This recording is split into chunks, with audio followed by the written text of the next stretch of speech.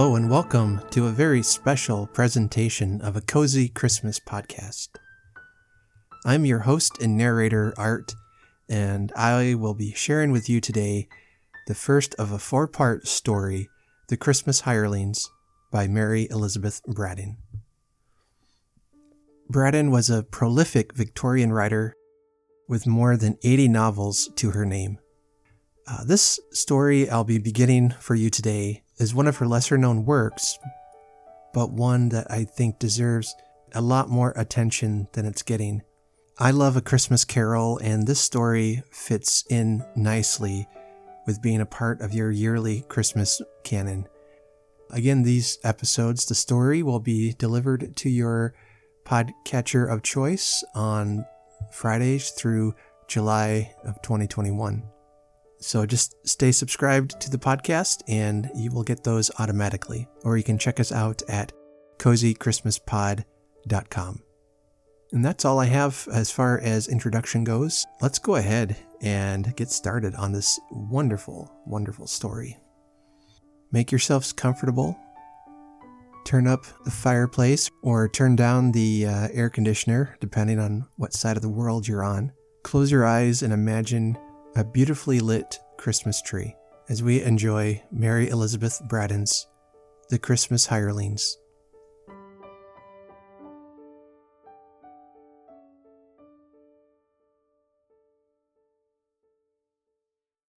Prologue. The scene was the library at Penlyon Place, commonly called for shortness, Place. The personages were Sir John Penlyon, a great land proprietor, and a gentleman of the early Victorian school. His niece, Miss Adela Hawberk, a smart young lady whose paternal home was in South Kensington, and Mr. Danby, the useful friend whose home was everywhere. Home of his own, Mr. Danby had none. He had drifted lightly on the stream of life for the last 40 years, living in other people's houses and, more or less, at other people's expense. Yet there lived not the man or woman who would have dared to describe Mr. Danby as a sponge or a toady, as anybody's hanger-on or parasite. Mr. Danby only went where he was wanted, and the graces of his manner and the qualities of his mind and heart were such that Mr. Danby was wanted everywhere. He had invitations 3 years deep. His engagements were as far in the future as the calculations in the nautical almanac. Some people, who had been trying for years to get Mr. Danby to their houses, compared him to that star whose inhabitants may now be contemplating the Crimean War of 1854. Sir John Penlyon and Mr. Danby had been schoolfellows at Eton and chums at Christ Church, and whomsoever else he disappointed, Mr. Danby never omitted his annual visits to Penlyon Place. He Christmased there, and he Eastered there, and he knew the owner of the fine old Tudor house inside and out, his vices and his virtues, his weaknesses and his prejudices. "That there Danby," said Sir John's valet, "can turn the old chap round his finger. But he's a good fellow, is Danby, a gentleman to the marrer, and nobody's any the worse for his influence." The library at Penlyon was one of those rooms in which to live seems enough for bliss. A lovely old room full of fantastic lights and shadows in the December gloaming. A spacious room lined with books in the most exquisite bindings, for the binding of his books was more to Sir John than the letterpress inside. He was very fond of his library. He was very fond of his books. He looked at the bindings and he read the newspapers and magazines which were heaped on a carved oak table at one end of the room. Miss Hawberk sat in a low chair, with her feet on the fender, apparently lost in admiration of her Queen Anne shoes. She had lately come in from a long walk on the moor with the useful friend, and had changed her clump-soled boots for these pointed toes, which set off the high instep that was considered a family mark of the Penlyons.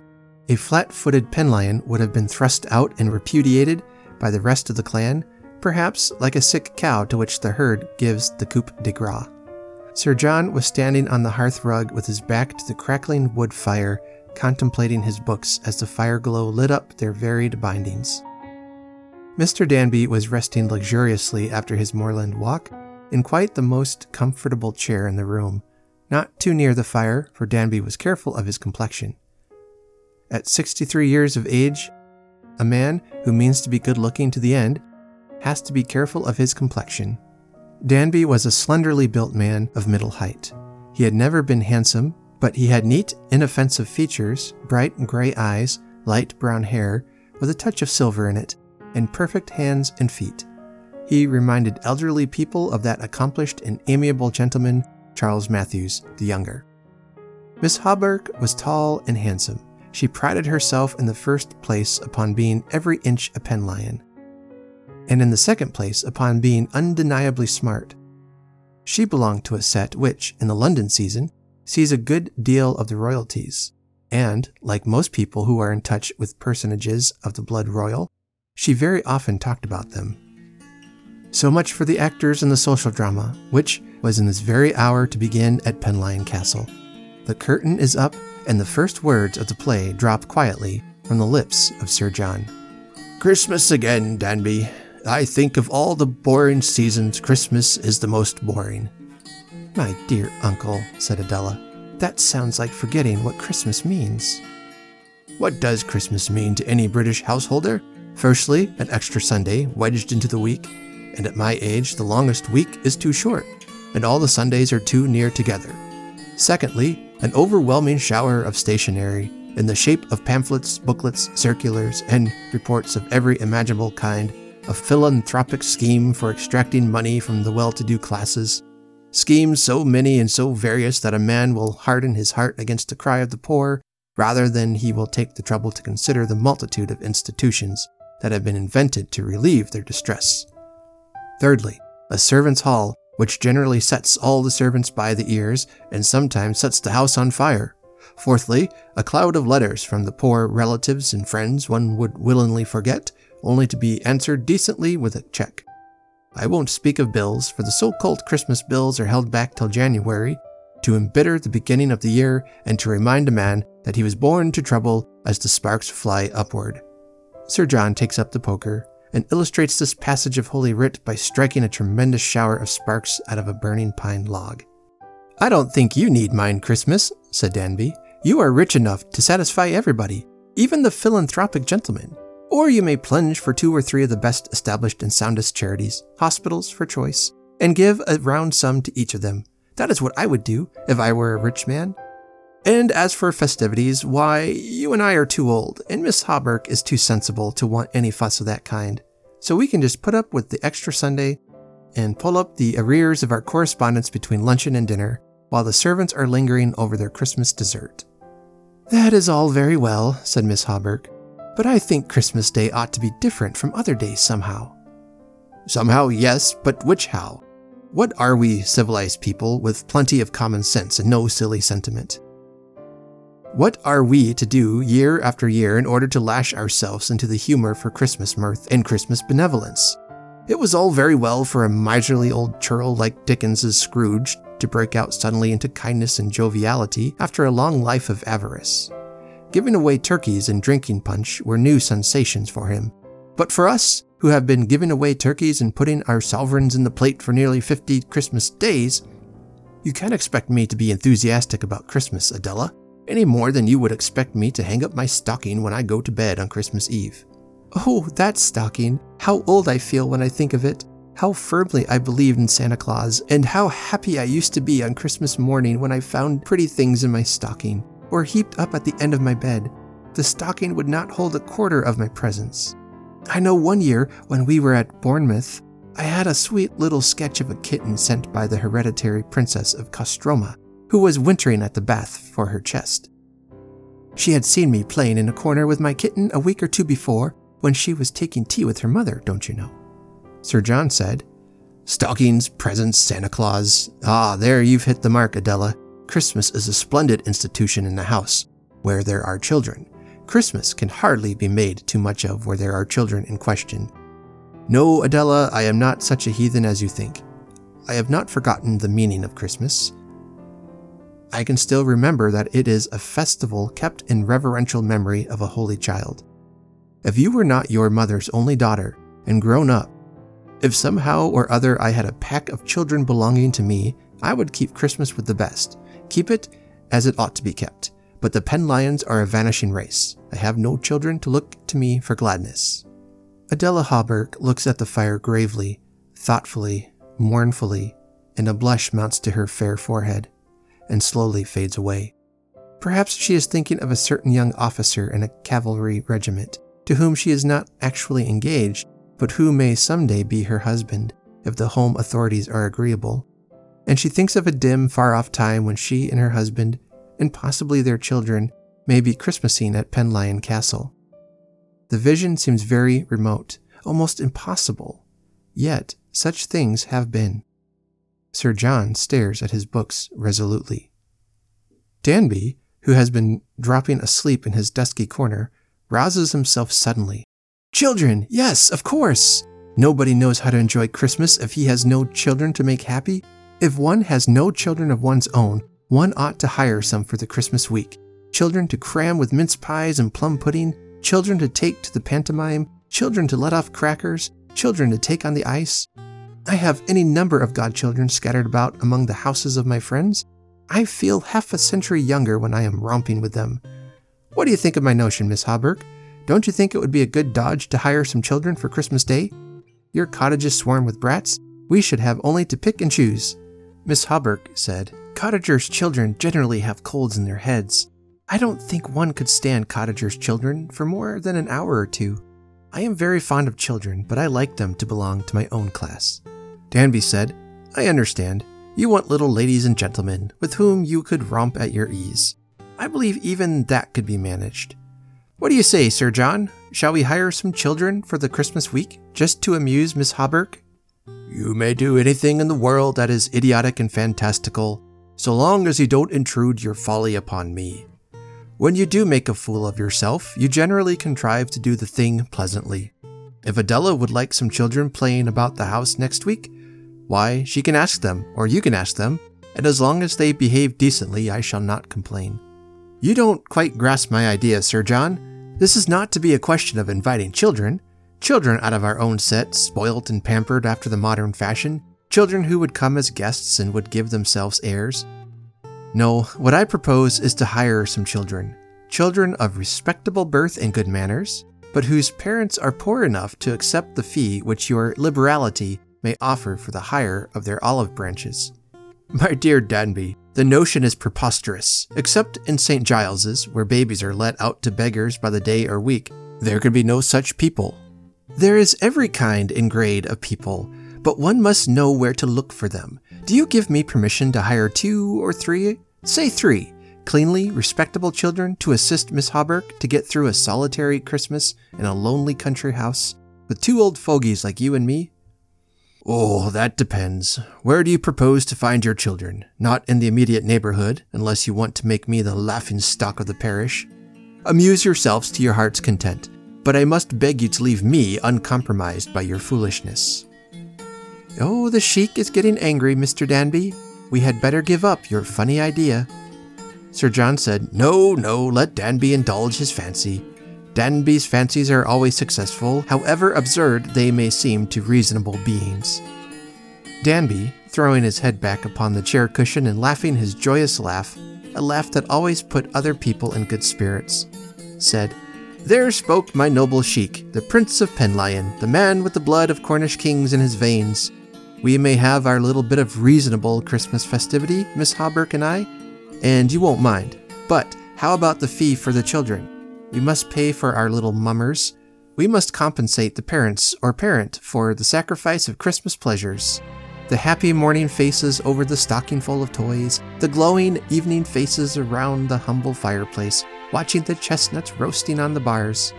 You don't know what a little world of joy humble folks lose when they don't have their children about them at Christmas. Confound the fee. Give them 20, 50 pounds if you like, but don't talk to me of poor children. I will have no poor children at Penlyon. Adela is quite right.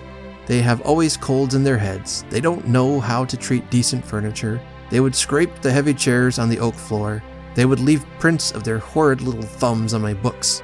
And though the imprint of the human thumb may be very interesting to the detective physiologist, I am not a student of thumbs, and I want to keep my books clean. I am not thinking of poor children in your sense of the word, said Danby, though I am thinking of people for whom your check of, say, 50 pounds would be a boon. Poor relations of your own, I suppose, Danby? Don't be offended, everybody has poor relations.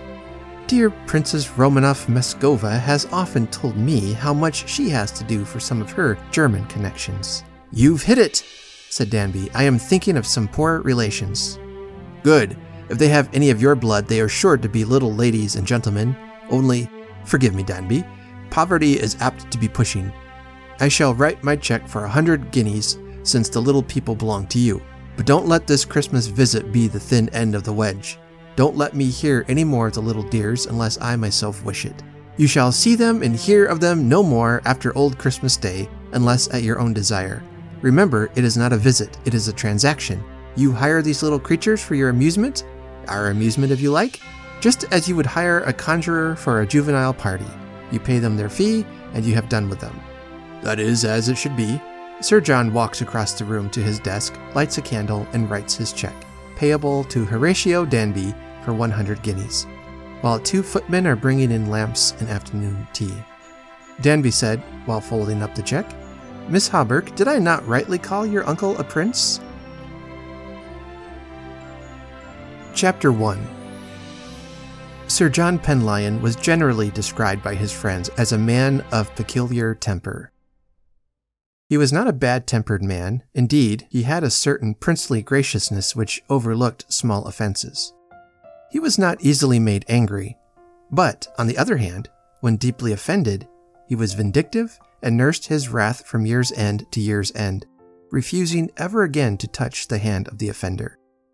He had reigned at Penlyon as a lord of the soil ever since he left the university, coming into his own at 23 years of age. He had married late, married a very young woman, dowerless, but of good birth, who loved him far better than he ever believed during her lifetime.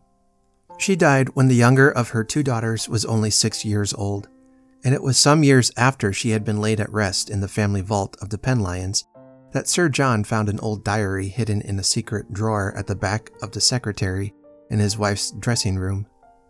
A girlish diary, written at intervals, a record of thoughts and feelings rather than of the facts and occupations of daily life. A record which told the widower how fondly he had been beloved, and how many a careless wound he had inflicted upon that tender creature, whose gentle countenance was hidden from his sight forever. The reading of his wife's journal left in Sir John Penlyon's mind the burden of a lasting remorse. He had believed that when the daughter of an impoverished house, his junior by 20 years, had accepted his stately offer of marriage, she had been influenced as much by questions of convenience as he himself had been. He was marrying because the time had come when he ought to marry, unless he wanted to sink into hopeless bachelorhood and loneliness. She was marrying because marriage with a magnate in the land would give her fortune and position. Fixed in this notion of an equality of indifference, he had been studiously polite and kind to his young wife, but he had never taken the trouble to sound the depths of that girlish heart. He had taken everything for granted. There had been a domestic disappointment, too, in his married life, calm and undisturbed as it was. 2 daughters had been born at Penlyon Castle, but no son, and Sir John Penlyon ardently longed for a son. His chief motive in marrying at over 40 years of age was the desire of a son and heir. He was angry at the thought that a distant cousin should ever bear his title and come to reign at Penlyon. The estate was strictly entailed, and that second cousin, a soldier in a line regiment, must needs succeed if Sir John died without leaving a son. The diary reminded him of many sins, reminded him how cold and unloving he had been to those baby daughters. The mother's girlish handwriting had put every little slight on record, not in anger but in sorrow. The widower came upon such entries as this: I think it must be because he does not care for me that he is so neglectful of Lillian. Everyone says she is a lovely child. It can't be because I am fond of her that I think her so beautiful. The servants all worship her. Mr. Danby adores her, and she adores him. I couldn't help crying the other day. I had to run out of the room, or I should have made an absolute fool of myself before my husband. When I saw Mr. Danby playing with her, going on his hands and knees under the billiard table to play at bo-peep with her, just as if he had been her father, while Sir John was reading his paper at the other end of the room, and only looked up once to complain of the noise, Lillian's sweet little silvery laugh, how could he call that a noise? And this, I took Sybil to the library yesterday morning when her father was sitting there alone. It was her birthday, her 3rd birthday, and I thought I might presume upon that. I opened the door a little way and looked in. He was sitting at his desk writing. I ought to have waited till he was disengaged. I whispered to her to go to him and give him a big birthday kiss, and she ran in, toddling across the room in her pretty blue shoes, so busy, so happy, and she caught hold of his arm as he wrote, and lifted herself up on tiptoe and said, "Papa, big birthday tis," in her funny little baby talk. He put down his pen and he stooped down to kiss her. But a moment after he rang his spring bell 2 or 3 times and called out, "What is this child doing here, roaming about the house alone? Where is her nurse?" He was very kind and polite when he looked around and saw me standing at the door, and when I begged his pardon for having disturbed him. But I could see that he was bored, and I took Sybil away directly. He met Mr. Danby in the corridor with an armful of toys. What a useful, good soul he is, and how sorry I shall be when he has left us to go to the Duchess at Edinsley. There were many entries of the same nature, womanly regrets recorded again and again. I wonder why he married me. I wonder whether he once loved somebody very dearly and couldn't marry her. I think there must be some reason for his not caring for me. I ought not to complain, even to the stupid old book. But the book is like an old friend. I sit staring at my name and the date written by my old governess at the manor house, and recalling those careless, thoughtless days when my sisters and I used to think our Ollendorf exercises the worst troubles we had in this world. Before Mother began to be an invalid, before Father used to confide all his difficulties to us girls, the debts, the tenants that wouldn't pay, the roofs that wanted new slating. Oh, how long ago it all seems. I have no money troubles now. Father has had legacies and everything is going smoothly at home, and yet I feel sometimes as if my heart were slowly turning to ice. Break, thou deep vase of chilling tears that time has shaken into frost. Sir John Penlyon never forgot the reading of that diary. He remembered the very day and hour when looking for a missing list of family jewels, jewels which his dead wife had worn on state occasions, and which were to go back to the bank and to lie in darkness, like her who had worn them. He had come upon that old German copybook, rolled up and thrust far back in the secret drawer, tied with a shabby old ribbon. He remembered sitting by the tireless hearth in the prettily furnished dressing room, disused since his wife's death. He remembered the dull gray autumn sky and the rain drifting across the leaden sky, and the shags standing on the rocks, drenched and drooping, all nature in low spirits. The reading of that record of unhappiness, so meekly borne, was not without one good result. Sir John took more notice of his 2 girls than he had ever done in their mother's lifetime. Sybil, the younger, contrived more particularly to find her way into his heart. She was stronger and more vivacious than her elder sister. She was full of daring, a romp, and a tomboy.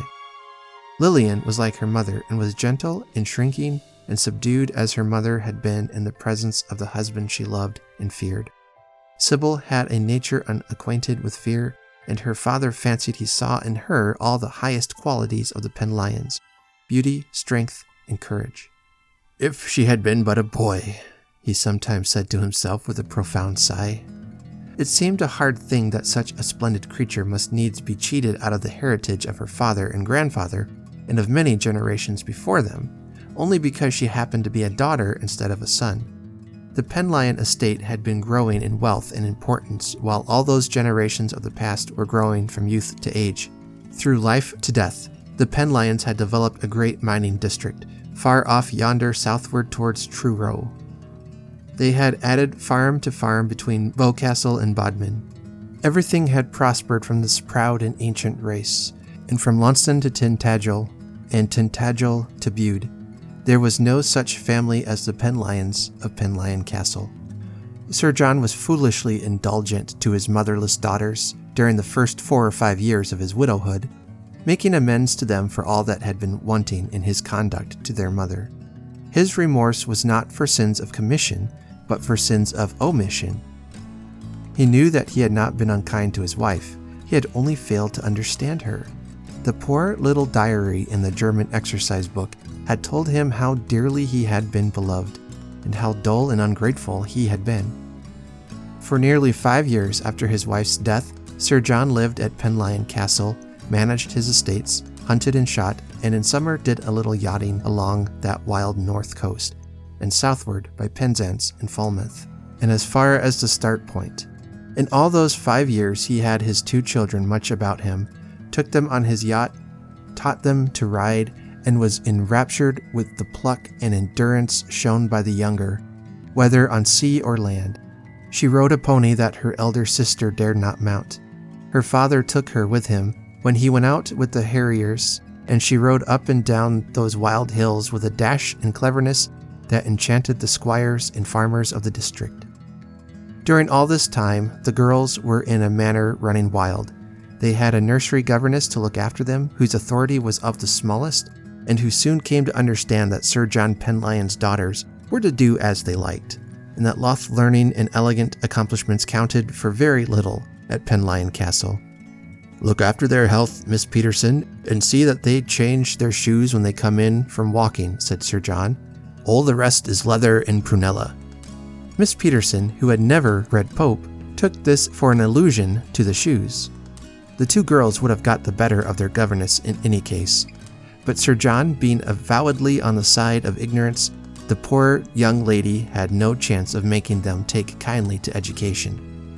They loved the gardens and the hills and the wild sea bench, and those narrow walks which looked to Miss Peterson like mere ledges on the face of the cliff, and where she could hardly stand for a minute without feeling giddy.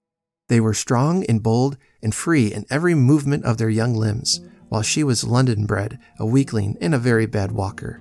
Her feet used to ache on those grand moorland roads, and her poor sick soul longed for a royal blue or any other friendly omnibus to take her in and carry her homewards. She was one of those people who say they are very fond of the country in summer. The breezy October days, the white mists of winter, filled her with sadness and dejection. The 2 little girls were kind to her after their free and easy fashion, but they treated her with a good-natured contempt. She was afraid of a horse. She was afraid of the sea. She was afraid of being blown off the cliff when the wind was high, and she could not walk 2 miles without feeling tired. She confessed to being troubled with corns. "Miss Peterson has corns," cried Sybil. "Isn't it funny? I thought it was only old people who had corns." This free and easy life went on for 5 years. The children throve and grew apace, did what they liked, ate what they liked, and were as idle as they liked. The effect of this indulgence upon their physical health was all that the fondest father could desire. The doctor from Boscastle complained laughingly that the Penlyon nursery wasn't worth a £5 note to him from year's end to year's end. "You never have anything the matter with you," he said, as the children skipped round him in the road, fond of him in their small way, as one of the funny personages of the district. "I don't believe I have earned 7 and 6pence out of either of you since I lanced your gums." "Did you lance my gums?" cried Sybil. "How funny." "You didn't think it funny then, I can tell you," said the doctor, grimly. "Didn't I? What's it like? Lance them now," said Sybil, curling up her red lips and opening her mouth very wide. "No, thank you. You'd bite." "You look as if you could bite," laughed the doctor. "I tell you what it is. I believe Miss Peterson is a witch. One of our ancient Cornish witches who has turned herself into a nice-looking young woman." Mr. Nichols could not so far perjure himself as to say pretty. "Miss Peterson has bewitched you both. She has charmed away the measles and the whooping cough. She has cheated me out of my just rights." Miss Peterson heard him with a pale smile, shifting her weight from the more painful foot to the foot that pained her a little less. The children went leaping and bounding along the road, the embodiment of healthy, high-spirited childhood. Sir John praised Miss Peterson for her care of them, and rewarded her, as the school board mistresses are rewarded, according to results. Only the results in this case were physical and not mental, and Sir John's Christmas present of a silk gown or a £10 note was given because his daughters were healthy and happy, rather than because they made any progress with their education. In sober truth, they knew a little less than the village children of the same age at the parish school. At the end of those 5 years, that pleasant life came to an abrupt close. North Cornwall found out all at once that it could not continue to prosper and to hold its own in the march of progress unless it were represented by Sir John Penlyon. Radical influences were abroad in the land. The church was in danger and was indeed being fast pushed to the wall by the force of dissent, its superior and numerical strength. North Cornwall must no longer be given over to the radical party. It was time that a stand should be made and a battle should be fought. Sir John Penlyon, said the newspapers, was the man to make that stand and to fight that battle. He was rich, he had a stake in the country, he was influential, he was fairly popular. He had sat in Parliament 14 years before for a Cornish borough that was now among the things of the past, a sop long since flung by conservative reformers to the democratic Sybaris. He could never sit for Blackmount, the hereditary seat of his ancestors, with a constituency of 23, but he could sit for North Cornwall, and North Cornwall claimed him for its own. Perhaps Sir John Penlyon was getting tired of rusticity. In any case, he consented to be nominated in the Conservative interest.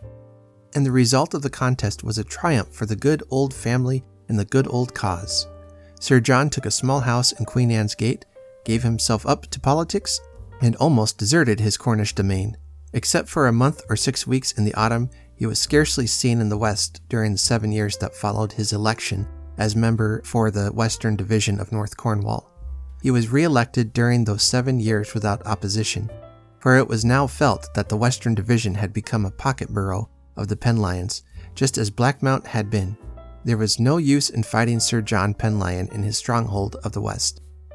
Before settling himself in his comfortable bachelor quarters by St. James's Park, Sir John invited his only sister, Mrs. Hawberk, to Penlyon Place, with a view to take counsel with her as to the education of his daughters.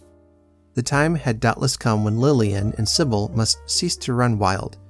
Mrs. Hawberk's husband was the younger son of a peer, and she gave herself some airs on the strength of that connection. She was very fond of talking of Allerton, the family seat, where she usually spent a somewhat dismal 6 weeks in September and October, while her husband was going about the country speaking at political meetings and wearing himself out, as he declared, in support of the cause. Mrs. Hawberk came. She had not seen her nieces since their mother's death. She took them in hand at once in a masterful way, and after spending a single afternoon with them and their governess, she informed her brother that his children were monsters of ignorance.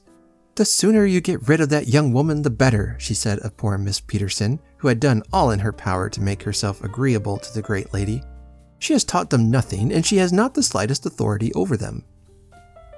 "She has looked after their health," replied Sir John, apologizing for the governess's shortcomings, "and they are very fond of her." "One wouldn't wish them to be fond of her. It is a very bad sign when children are fond of their governess. It means that she spoils them and allows them to be idle." "They have been idle at my desire. I told Miss Peterson to cultivate their bodies and leave their minds alone." "And she has obeyed you to the letter. I never met with such ignorant children. They pretend to be fond of flowers, yet they know no more of botany than my maid Rogers. They have made no progress with the piano. They know no French. They are backward in everything." "They are splendid children," said Sir John doggedly. "No doubt, and if you allow them to grow up with Miss Peterson, they will be splendid savages, and you will be put to shame by them when they go into society. It does not do for girls to be ignorant and unaccomplished nowadays. You will want them to marry well, I suppose, by and by?" "Well, I shan't want them to marry badly." "Of course not, and to make good matches they will have to be accomplished as well as good-looking. They are very sweet girls," added Mrs. Hawberk, not wishing to offend her only brother, and a wealthy brother. "But they have been dreadfully indulged." "I wanted them to be happy." "No doubt they have had a fine time of it. You were not so weak about them in their poor mother's time." "No, I wish I had been a little weaker." "How do you mean?" "I think Mary would have liked me to take more notice of them." "Nonsense, John. You were perfect in your conduct to poor Mary. No young woman could have had a more chivalrous husband.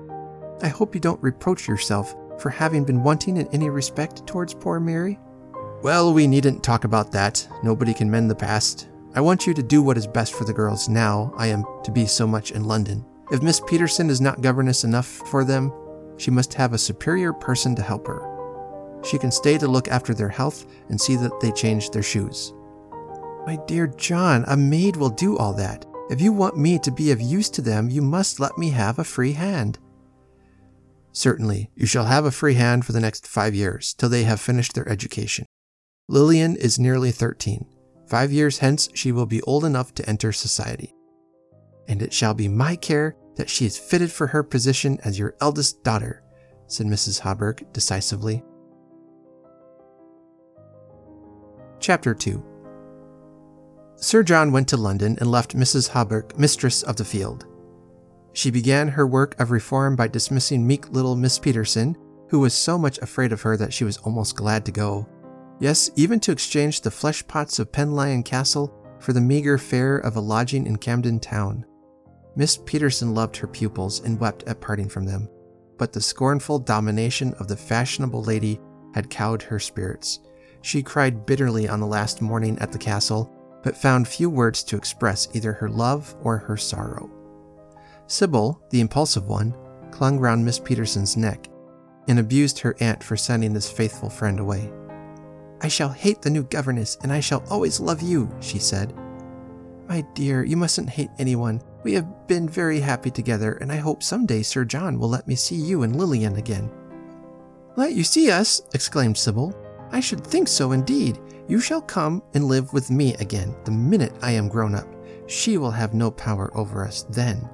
She was Mrs. Hawberk, who had not left her room at this early hour.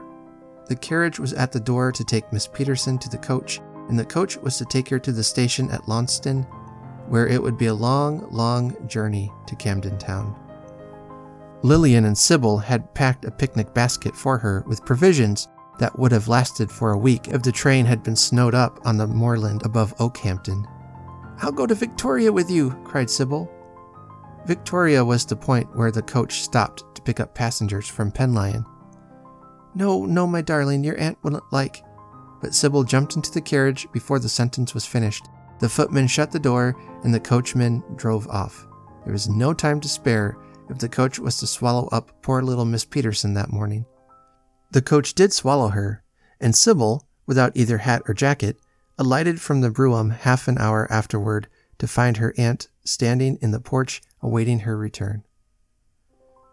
"You are the most undisciplined child I have ever had to do with," said Miss Hawberk. The new governess arrived 3 days after Miss Peterson's departure. She too was young in years, but she was old in culture and accomplishments. She was a model governess. She had taken prizes and certificates and had passed examinations of all kinds. She was strong in mathematics and in natural science. She knew a respectable amount of Latin and had a useful smattering of Greek, enough to make her oppressively erudite about the derivation of words. Sybil and Lillian began by hating her, and though hatred soon simmered down to toleration, they never became fond of her. She had indifferent health and suffered from neuralgic headaches, and indeed it seemed as if she introduced headaches into Penlyon Place, for her pupils very soon began to suffer from aching temples, and to look dark and heavy about the eyes, and to lose those fine appetites for indiscriminate food which they had enjoyed under the Peterson regime. In the old happy time when they used to go down to dessert every evening and sit on each side of their father, and eat as much fruit and cake, chow-chow, guava jelly, and preserved pineapple as ever they liked, while Sir John nibbled an olive or two and sipped his claret. Neuralgia and headache reigned at Penlyon, and the two girls grew white and wan like their all-accomplished governess, and Mr. Nichols, the family doctor, had no longer to complain of the rude health of the Miss Penlyons. He had plenty of visits booked against Penlyon Place at the end of the year.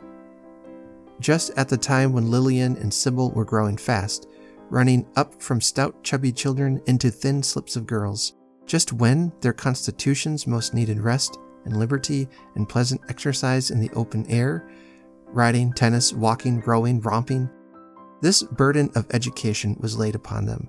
They were reminded every day that they had been neglected and that they were to make amends for lost time by extra application. They were crammed with ologies from which not one young woman out of 100 ever derives the faintest pleasure or advantage in afterlife. They were made to sit at the piano, tapping the notes first with one finger and then with another in monotonous 5-finger exercises. The athletics of piano practice, Miss Gambert called this heart-sickening drudgery. Even the music they played as a relief from the 5-finger tapping was of a dry and learned order which aroused no interest in their minds. A sad mechanic exercise, and no more. Their only pleasure at the piano was found in stolen minutes, when Miss Gambert was out of earshot, when Sybil, whose ear was of the quickest, picked out music hall tunes, which she had heard gardeners or stable boys whistling at their work. Music hall ditties that catch the fancy of city and suburbs will travel even as far west as Tintagel. Mr. Nichols remonstrated with the governess upon the subject of overmuch study, and had even the audacity to argue the point with Mrs. Hawberk herself. That lady laughed his arguments to scorn. "We have gone beyond that old-fashioned idea of brain work being bad for the constitution, my good Mr. Nichols. Look at judges, bishops, famous physicians, some of the longest-lived men on record. My nieces are like all girls of their age, fanciful and rather affected. Miss Gambert is giving them a second and solid education which will make them valuable members of society.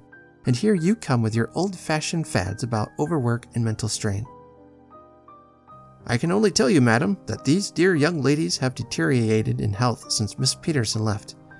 "Miss Peterson! She was a favorite of yours, evidently, doctor," interrupted Mrs. Hawberk, with a sneer which brought an indignant blush to the cheeks and forehead of the bachelor doctor, who had never given Miss Peterson so much as a thought in the way of gallantry. "Come, Mr. Nichols, in spite of your worship of ignorance, I think you will admit that any deterioration in my nieces is the effect of overgrowth, and that it is natural for girls of their age to be weak and weedy." "Yes, Mrs. Hawberk, and that weak and weedy age is just the period at which the educational strain should be relaxed. However, I can but submit to your superior wisdom, and hope that with the help of tonics and a strengthening diet, the young ladies may regain the ground lost in the last year or so. Give them as many tonics as you like, only don't interfere with the cultivation of their minds." Mrs. Hawberk took her own way in this and in every other matter in which she was given what she called a free hand. She had an invincible belief in her own wisdom and in the foolishness of almost everybody else. She drove Miss Gamber, and Miss Gamber drove her pupils, and Lillian Penlyon at 18 years of age was certainly a very well-read and accomplished young woman, only it was a pity that she should be so weak and weedy and consumptive-looking. "Her poor mother's constitution," Mrs. Hawberk said decisively, when Sir John lamented his daughter's delicate health. Lillian made her debut in society, chaperoned by her aunt from a fine house in the best part of Cromwell Road, while Sybil stayed at Penlyon and went on grinding at the dry-as-dust books and the learned German music, which the most advanced educational authorities had prescribed for the cultivation of youthful minds. Lillian went everywhere and was admired for her delicate beauty and the shy dignity of her manners, and her unlikeliness to other girls. She had grown up in solitude, and the slang of other girls was a language unknown to her, and the ways of other girls were foreign to her mind. She was very much admired for these superior qualities, and it was not forgotten that she was joint heiress of Sir John Penlyon, the wealthy Cornishman, whose mines and slate quarries were known to yield a large revenue, without counting his extensive landed estate, the greater part of which unhappily was included in the entail, and would go to the heir at law. Before Lillian had been out 3 months, Mrs. Hawberk had the triumph of informing her brother that Lord Lurgrave, the Earl of Holmesley's son, had proposed to his elder daughter, and only waited his permission to consider himself formally engaged to her. "Does Lillian like the young man?" Sir John asked briefly. "I believe it is quite a romantic attachment on both sides." "Then let them marry," said Sir John. "The sooner the better." He did everything in his power to facilitate the marriage. The young man was a good young man, nobody had any charge to bring against him, and his father, Lord Holmesley, was well placed in the world and stood well with the world. The alliance was altogether honorable, and Miss Penlyon was thought to have done well for herself in her first season. Sir John had his own reasons for hurrying on the marriage, reasons which he told to nobody. More than once during the years of his widowhood, he had been on the point of taking a second wife, and at the 11th hour, on the eve of proposing to a lady whom he thought inclined to favor his suit, had drawn back. No, he had married once without love, and he had not made his wife happy. He would not enter upon a second loveless union in the hope of an heir to his estate. Long ago, in his early manhood, he had loved, and he had been balked in his love, which had been bestowed upon one who was his inferior in birth and social status. He had loved a farmer's daughter, and had wanted to make her his wife, setting all social distinctions at naught for her dear sake. But he had given her up at his father's bidding, and at her own entreaty. She loved him too well to make bad blood between father and son. All this had happened nearly 40 years ago, but it had influenced the whole of Sir John Penlyon's afterlife. He made up his mind that there should be no second loveless union for him, and he looked forward to seeing his grandchildren grow up about him. He could not give Penlyon Place or the lands of Penlyon to his daughter's son. Those must go to the heir at law, but he might bequeath the accumulations of long years and the quarries and mines which he himself had bought. He had never spent more than a third of his income. When he went down to the west in October, he found Mrs. Hawberk established there before him, superintending all the domestic arrangements for the marriage. The wedding clothes were being made in London. All that Sir John had to do was to agree with Lord Holmesley's lawyers about the settlement. The wedding was fixed for the 15th of November. The settlement was liberal, but if Sir John Penlyon's daughter was to die childless, her fortune would revert to her father, and young Lord Lurgrave would have nothing. This point was insisted upon by Sir John's lawyer. "Happily, the young lady's death is a remote contingency," said Lord Holmesley, when his own lawyer objected to the clause. Sir John found the lovers very happy, and Penlyon Place in a pleasant bustle of expectation. He found Sybil still grinding on at science and history, and more ologies than he himself had ever heard of, a university education in his day not having recognized the ologies. He found her pale and thin and disguised in smoke-colored spectacles, which she had taken to wearing because the light hurt her eyes. "My poor pretty Sybil, how they have changed you!" exclaimed Sir John. His younger daughter, once so daring in her movement, so frankly demonstrative in her affection, was now shy and restrained in her manner to her father. He had seen a good deal of Lillian in the London season, and the ice had been broken between them. Lillian was almost a Lillian of old, but Sybil was completely changed. And though Mrs. Hawberk assured him that the change was an improvement, he could not help regretting the old Sybil, the frank and fearless companion, the spirited young horsewoman, the sunburnt, bronze-haired girl who could handle oar or boat-hook with the best of the lads of Boscastle. He saw her at her studies in the library every morning.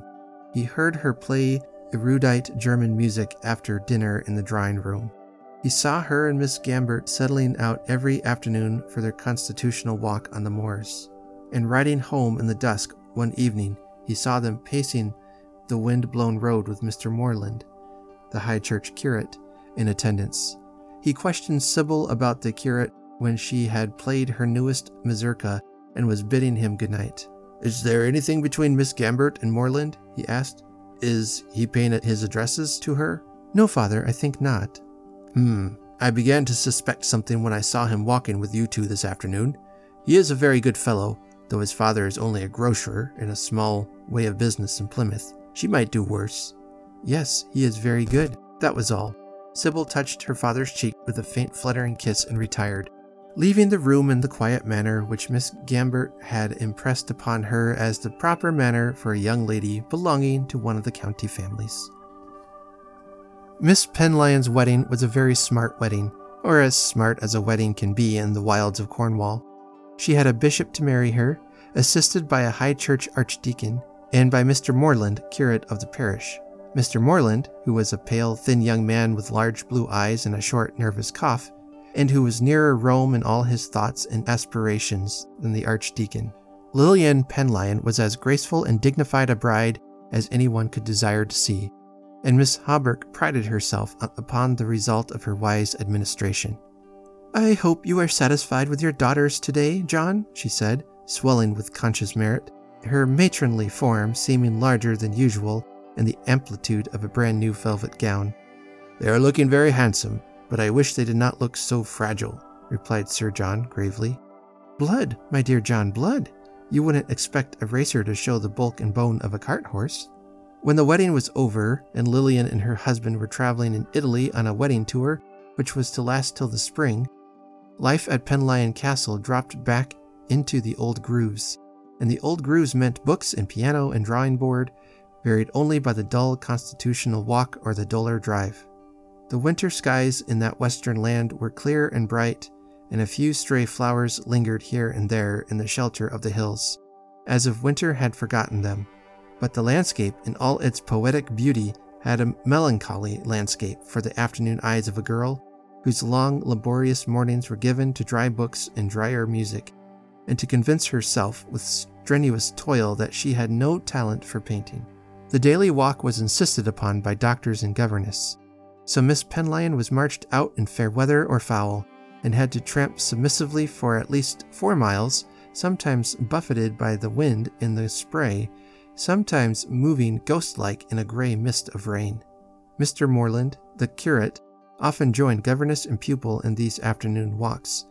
He had nothing to say about the world of men, but he had lived and had his being from boyhood upwards in a little world of books, and about these he was eloquent. Carlyle, Emerson, Hawthorne, Longfellow, Shelley, Keats, these were his gods, and he would quote them and talk of them for an hour at a stretch. To Sybil, who had been reared upon hard facts strictly on the Gradgrind principle, the world of philosophy and poetry was a revelation. She explored her father's library, and in a corner among the very refuse of the shelves found a shabby old volume of Shelley, printed in Paris, and this treasure she carried off to her bedroom and kept under her pillow and pored over in secret, making his favorite passages and learning them by rote, so that one day, half unconsciously, she took upon the line where Mr. Morland stopped and went on to the end of the stanza. "I hope you found those lines in a book of selections," said Miss Gambert. "I am sure your aunt would disapprove of Shelley." "She may disapprove, but I am sure she never read them," answered Sybil. "Lillian told me that she never reads anything but the tradesmen's books, and that she pores over them every Tuesday morning in a maddening manner, and that she has awful talks with her housekeeper. Mrs. Hawberk is a very clever woman and an admirable manager." "I dare say she is, but she needs not parade her butcher's book. She has a pile of horrid tradesmen's books on the breakfast table, and looks over them as she eats her breakfast. I call it absolutely indecent. Lillian said it made her hate Tuesday mornings. She used to wonder if Aunt thought she made too much difference in the weekly bills. Mrs. Hawberk has ample means and keeps a liberal table, but she abhors waste, as all sensible women do," said the governess reprovingly.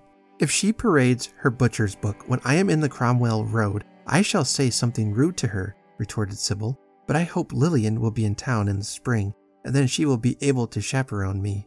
"You are looking forward eagerly to the spring, when you will have left Cornwall," said Mr. Morland pensively, and then there came a silence upon Sybil and the curate, and Miss Gambert did all the talking during the homeward walk.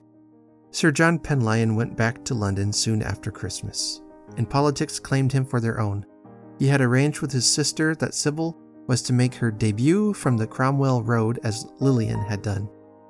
Lady Lurgrave, even if she were to have a house in town, which was doubtful, would be too young and inexperienced a matron to take charge of her sister. She would not have the firmness of will needed to keep younger sons at bay. She would be too good-natured and easy in her treatment of detrimentals.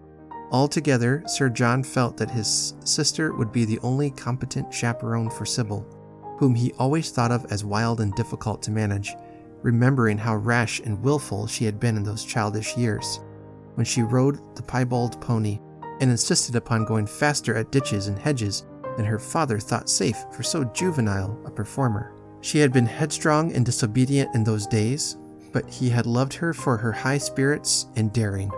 Now on the threshold of womanhood, she was obedient enough to please the most exacting parent. Mrs. Hawberk and Miss Gambert, between them, had succeeded in taming her. But perhaps Sir John hardly liked this younger daughter of his quite so well after that careful training as he had liked her in her childhood, when she had been as wild and sweet as a dog rose and as full of thorns. Mrs. Hawberk, however, took credit to herself for having produced the most perfect thing in young ladies, and Sir John felt that he ought to be grateful. He really did feel grateful to this clever sister of his for having taken all his paternal responsibilities off his shoulders and left him free to attend to the affairs of the nation. Very grateful until one foggy afternoon in February, when a telegram was brought to him in the library at the Carlton, where he was writing his letters. To Sir John Penlyon.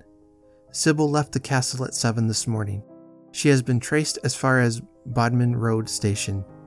Supposed to have gone to Bristol. I am in the greatest distress of mind. Pray tell me what I am to do. Gambert. What does the woman mean? Sir John asked himself, staring at the words in the telegram. Sybil must have quarrelled with her and is on her way to London, meaning no doubt to come to her aunt or to me. Bristol is all nonsense, a mistake of the porters or of the servant who followed her to Bodmin. A foolish, troublesome business. Just now, too, with this amendment coming on tonight, when I am so full of work. He looked at his watch. 2:30. The train from Bodmin would arrive at Paddington soon after 4. He must be on the platform, of course, to receive this foolish daughter. It was very wrong of her, a vein of the old Adam cropping up in the regenerate Sybil. Who would have thought her capable of such rebellion?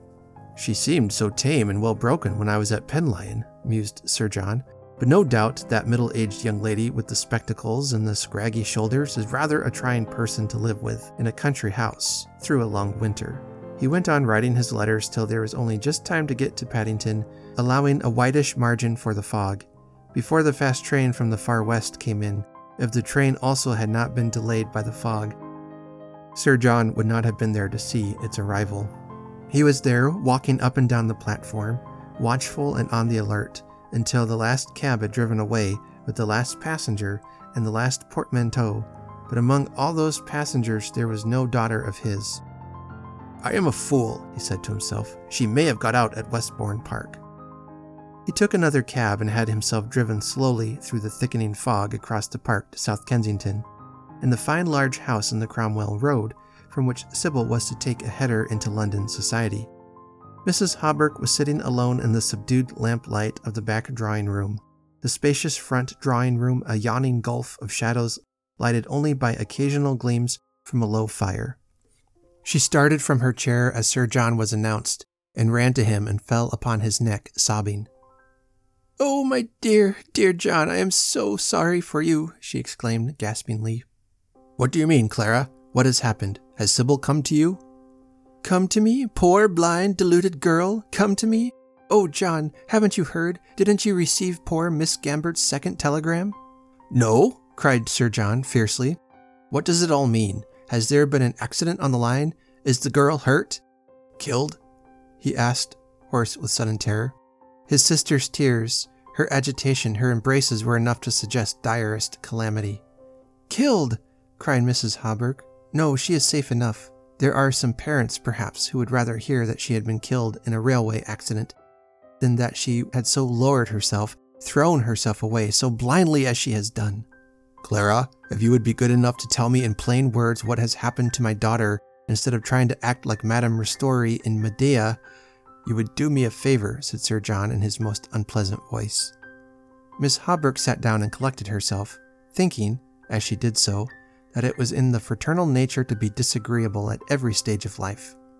She remembered dimly how shamefully her brother had ill-treated her favorite doll 45 years before.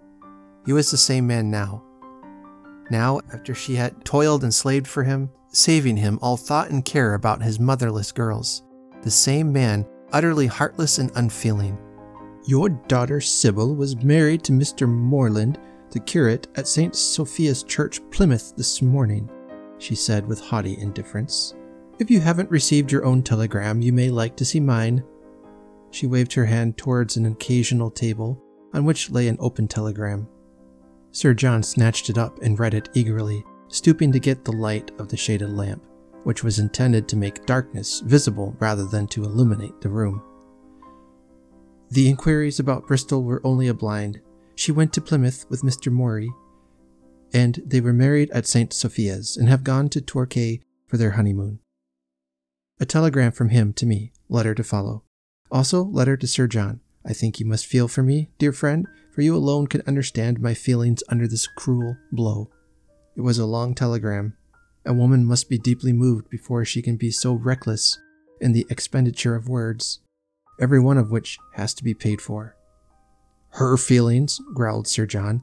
What have her feelings to do with my daughter's misconduct, except so far as she has proved herself unworthy of being trusted with the care of a pupil? Oh, Sir John, don't you know the poor thing was engaged to Morland? He pretended to be only waiting for his first living in order to marry her. Oh, that was the state of the case, was it? Said Sir John with cutting coolness. And he thought it a better speculation to marry my daughter? I am very sorry for him. He will find he has made a bad bargain.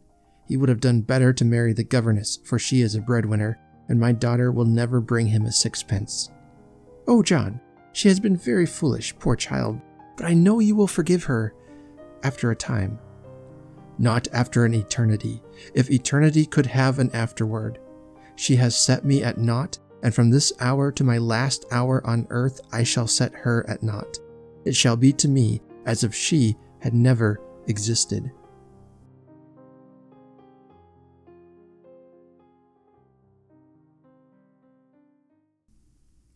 Well, what a dramatic place we find ourselves ending on the first part of the Christmas Hirelings by Mary Elizabeth Braddon. I will see you on Monday with another episode of A Cozy Christmas Podcast, and then next Friday will be part 2, chapters 3 and 4 of the Christmas Hirelings. So I hope to see you then, and in the meantime, be kind and do good, and have a very Merry Christmas.